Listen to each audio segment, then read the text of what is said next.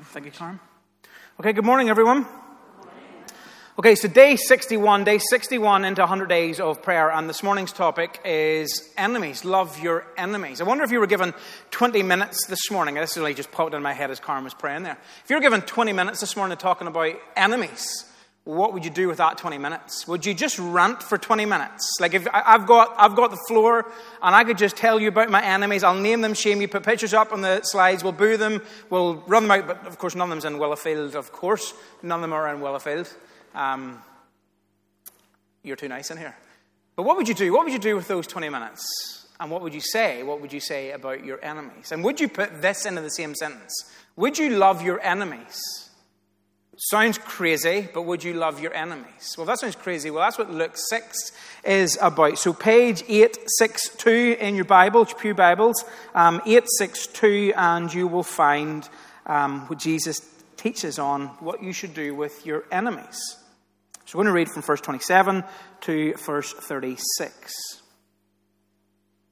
So we kind of break in here in Luke chapter 6 and Jesus' sermon on the Mount. So 862, Luke chapter 6, beginning at verse 27. I'll read this, then I'll pray, and then we'll unpack it together. But I say to you who hear, love your enemies. Do good to those who hate you. Bless those who curse you. Pray for those who abuse you. To one who strikes you on the cheek, offer the other also. And from one who takes away your coat, don't withhold your tunic either.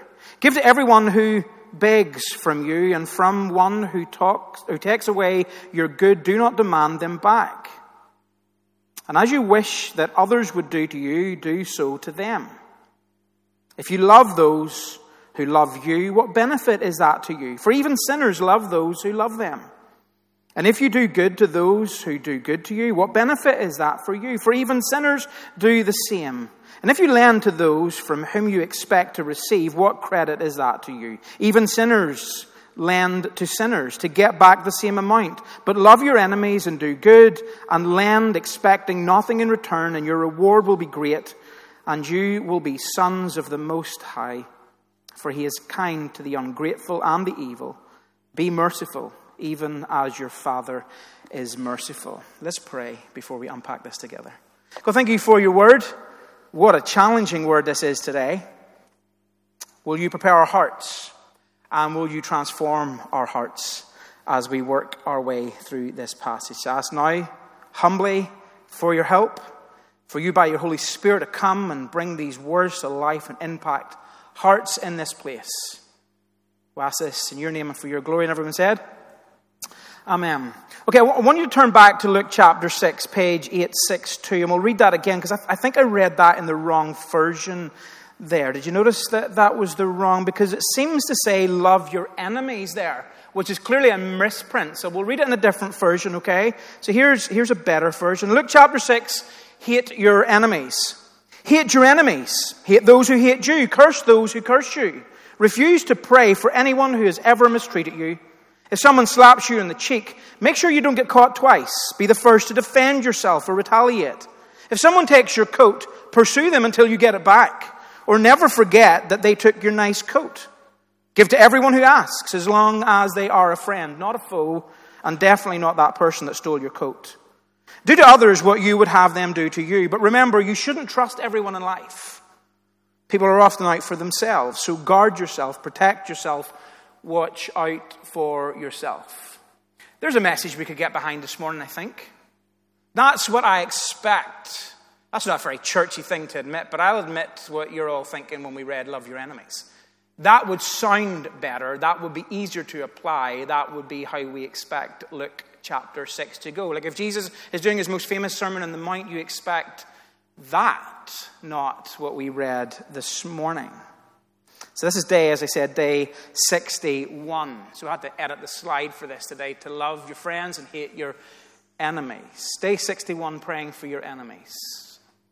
How do you feel about that? How do you feel if you were to use the day to pray for your enemies? How do you feel about Luke chapter 6, love your enemies? Because in this one passage, literally in this one passage, Jesus turns thousands of years of thinking on its head. What we would describe as unnatural or an abnormal response, Jesus says, no, that's natural and that's normal in the kingdom of God. As I said, this is his Sermon on the Mount. We're more used to it in Matthew's account, but this is his most famous Sermon on the Mount. And how some people describe this is the manifesto for the kingdom, which basically means if you want to live in the kingdom of God, if you want to live as a Christian, then this is how you are supposed to live. This is how you are supposed to love, and these are the people that you are supposed to love. Your enemies. How do you feel about that? Because it seems easy to follow the Bible's teaching. And it seems easy to follow Jesus' teaching until you get to this bit about loving your enemies. Because here's the thing. No one will admit this in church this morning, but there are certain people in our life, how should we put this, that are just difficult, that kind of stretch us, that are sent to test us. I think that's the Christian way we describe our enemies, isn't it? Don't nudge anyone beside you this morning if they fall in that category. Here's the Greek word. If you look up the Greek word for enemy, here's what it says. Enemy is someone who is openly hostile, animated by deep-seated hatred with a bent on inflicting harm. So that's what an enemy is in Luke chapter 6. That's that Greek word. That's exactly what it means there in verse 27. So that's what it means. That's what it looks like. Now can you put a name to it? Put a name to that enemy. Who is that person? Where is he? Where is she? Where are they? Where are they? But you were in church this morning. So we would say, Mark, I don't hate anyone. I don't hate anyone at all. I don't have an enemy. Not me. Other people in other churches might hate some people, but not me in Willowfield. I just love people in Willowfield and outside of Willowfield. Others might have enemies, but not me in Willowfield. I just can't help but be nice all the time to everyone that I meet. So don't you worry, Mr. Aggressive Driver, on my way to church this morning. May the Lord bless you. May he bless you on your onward journey today. Because I don't have enemies. I don't. Don't you worry, Mrs. 20 items in a 10 item or less queue. Don't you worry. I'll just stand behind you. I'll just be patient. I'll just love on you. And I'll just pray for you. May the Lord bless you, sister. Never worry that person who borrowed that item from me and never give it back. Because I'll just get another. I'll find it in my heart to love. Because I don't have enemies. Don't you worry, broken world, with all your violence and with all your hatred and with those that exploit. Because I won't be put down by that. I'll still love my enemies. Don't you worry, terrorist group who is motivated by campaigns of violence. Don't you worry, terrorist group who have marred and scarred our land for years and centuries and decades with your violence and with your bombings and with your shootings and with your sectarian violence. Don't you worry, terrorist groups who have tried to persecute the church and killed the church, because I'll somehow find in my heart a way to love, because I don't have enemies. Don't you worry, insensitive person who always talks about their fabulous life and job and family. Even though you should see in my eyes that I am struggling, I'll still smile and I'll still find a way to love you because I don't have enemies. Don't you worry, person who insulted me, hurt me, wronged me, upset me, wounded me. I will still love you because I don't. Please believe me, I don't have enemies. And even if I did, I would find it easy to forgive them and to love them just like Jesus says in this passage. You see, there's the problem with this passage. Because we all can identify. Some of those things are funny, but also some of those things are dead serious. Some of those things are real and raw, and there's wounds in our life this morning. That's why loving our enemies is difficult. That's why Luke 6 is a gift to preach. But it's so difficult to figure out how we're supposed to apply this together. Because it's easy to love people who love us back. We get that. It's easy to love the lovable or the likable or the lovely. It's easy to love those that we are naturally attracted to or drawn to or that we have some kind of chemistry with. But that's not what Jesus is saying in this passage. That's not the people Jesus is telling us to love in this passage. And that's not even the type of love that Jesus is describing in this passage. The type of love that Jesus is describing in this passage is called agape love. Agape love. Here's what Hughes says of that type of love. Such a love is not motivated by merit. Other loves like affection and romance and friendship, well, they come quite naturally and they come quite easily. He continues, but agape love supersedes natural inclinations and often exists in spite of them. Agape love is a deliberate love rooted in the will, a love by choice. Agape love says, I will love this person because by God's grace I choose to love this person. So if you want to live in the kingdom of God, if you want to be a Christian, if you want to love like Jesus tells us, according to Luke chapter 6, then Jesus is saying that you are to choose deliberately to love someone who is hostile towards you, and you are to love that person in spite of their deep-seated hatred. And that sounds crazy to me. I'm sure that sounds crazy to you as well. And Jesus says, don't stop there, because I guess in a sense it would be easy to love people like just that through gritted teeth, that like begrudging type love that we have. I can love anybody as long as they're not in the same room as me, as long as I don't have to interact with them, as long as they're not in my space. I'll just ignore them and I'll forget about them. But that's not what Jesus says in this passage. Jesus tells us to do three things. So it's not enough just to show love in this passage. The first thing to do is show love, verse 27. Speak love, verse 28a. So when I say A, that's like the first half of that sentence.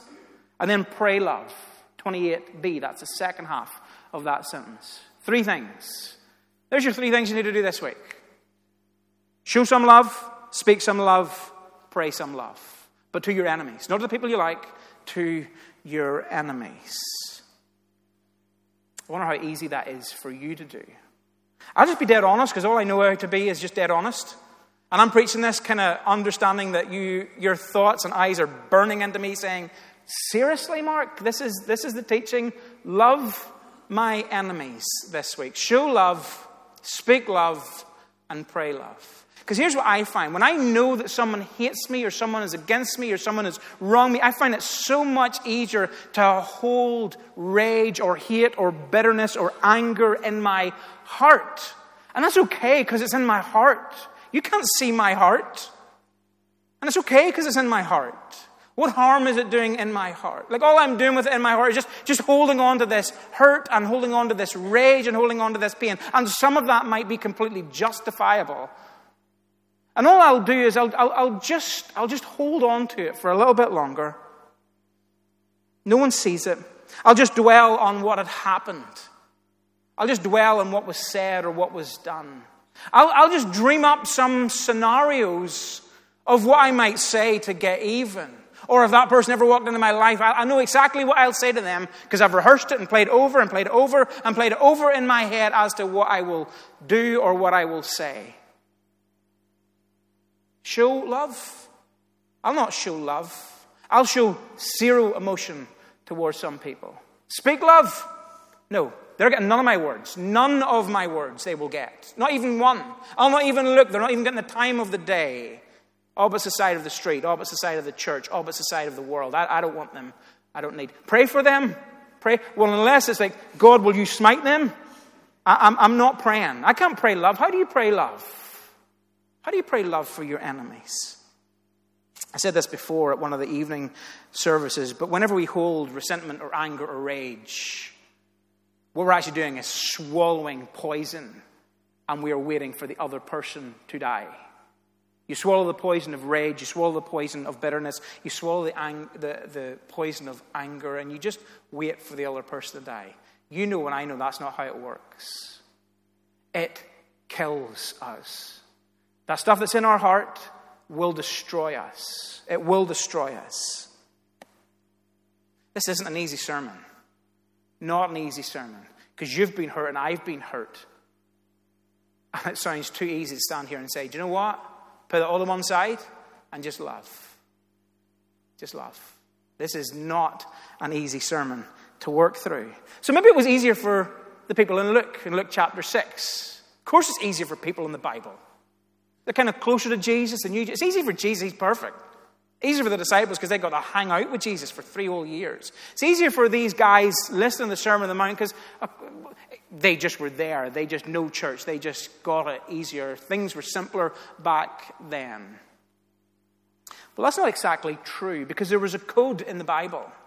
There was a code that dated back thousands of years. It dated back to the book of Exodus in the Old Testament. That's thousands of years earlier. And here was the code. You find it in Exodus chapter 21. Verse 23 says this. 23, 24, and 25 say this. Life for life. Eye for eye. Tooth for tooth. Hand for hand. Foot for foot. Burn for burn. Wound for wound. Bruise for bruise. That was the code they lived by. I like that code. Why did Jesus have to come along in Luke chapter 6 and change all that? Because that's what he did. In Luke chapter 6, for the first time in thousands of years, he comes along and turns that upside down. Turns it on its head. And that is the kingdom of the God. The kingdom of heaven is upside down. Upside down way of thinking. This is how you're supposed to be if you are a Christian. Show love, speak love, pray love.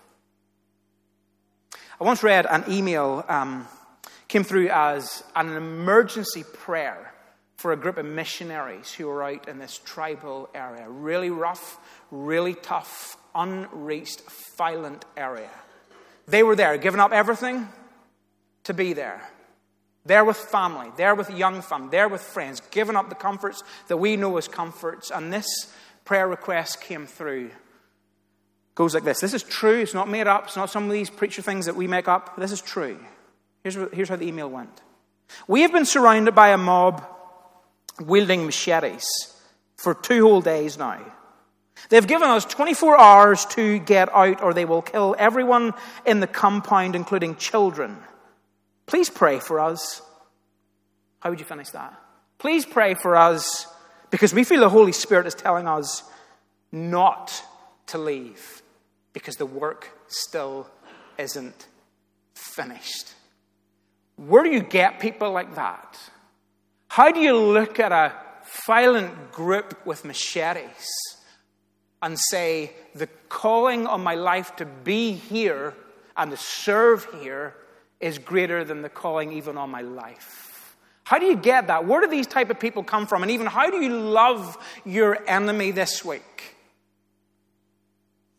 This is one of the hardest messages that I have not had to write on or preach on or study for, but figure out how on earth do we apply this? And the only way that I know to do that is to point to Jesus. It's the only way I know how to do this. Because Jesus didn't simply preach a message, a sermon here, he lived it out. Jesus had 12 disciples. One of those disciples betrayed him, directly handing Jesus over to his enemy. Another disciple, well, he hated the enemies and he hated this group and he hated the mob that came to get Jesus. He whips out a sword in some crazy move, cuts off a guy's ear to try to defend Jesus. Jesus says no. And Jesus goes with the crowd. That same guy, Peter, who cut off Jesus' ear, later denies Jesus 3 times. The other 10 of them, they're not much better because whenever trouble comes, they run for their lives. Jesus is brought before some of the most powerful political figures in the known world, and they interrogate him, they ridicule him, they mock him. Then soldiers beat him, spit on him, mock him, gamble for his clothes, strip him naked, nail him to a cross, barely alive, and still they hurl insults at him. When Jesus looked at his executioners, eyeball to eyeball, he said, Father, forgive them. When people did him harm, Jesus said, Father, forgive them. When people crushed him and mistreated him, Jesus said, Father, forgive them. When Jesus was slapped in the face, Jesus said, Father, forgive them. When they took the clothes off his back, Jesus said, Father, forgive them. Jesus showed agape love. He chose to love his enemies. And do you know what is probably the hardest part or the harder part of this message, this sermon? I know that I have been hostile towards God. So I'm kind of in that group as well. Like I am what drove Jesus to a cross because of my hostile nature. You don't believe that? Read Romans 8:7. The sinful nature is always hostile towards God. It never did obey God. That's us in our sinful state. So here, as I wrap up the sermon, I have here's 6 things you need to do. There's just 3 things.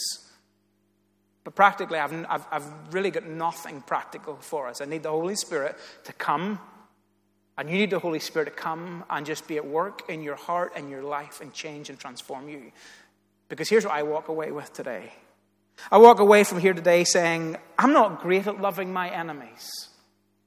I'm not great at speaking words of love or praying loving prayers over my enemies. But with the help of the Holy Spirit, with God's grace, I want to be more like Jesus and I want to love, because my generation, your generation, our generation, the generations below us need something more than the hatred that is in our world. It needs love. But it needs something more than the warm, fuzzy type love that is out there. It needs a love so deep, so unconditional that God in love sent Jesus, his only Son, who did no wrong, to set foot in this earth full of his enemies, and still he willingly went to the cross to die for his enemies. Why?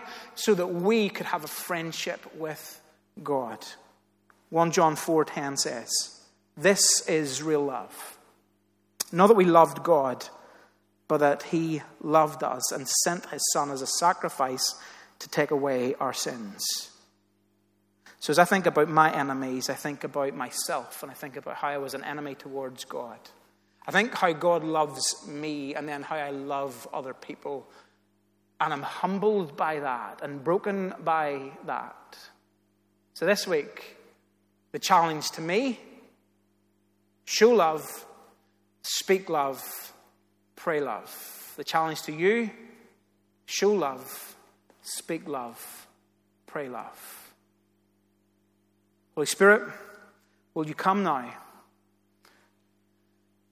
And I thank you that you're so gentle. I thank you that you're so soft and loving and patient and long-suffering with us. Expose those things in our hearts. And I guess this morning, as we stand before a communion table, as we stand before the cross, I guess my enemies fade in a sense, and some of them have done crazy things, horrible things. But I come to the cross and I think about my sin and my hostility towards you, and the fact that I was an enemy. And I'm just thankful that you loved me. I'm just thankful in your grace and your mercy and your forgiveness that you loved your enemies with such a deep, deep love like no other. And now we can stand before you as friends. And may that be something that motivates us this week as we look how Jesus loved his enemies. May that be how we think this week. So Spirit, help us to apply this message. Help us to be better. In your name I pray. Amen. Bless you.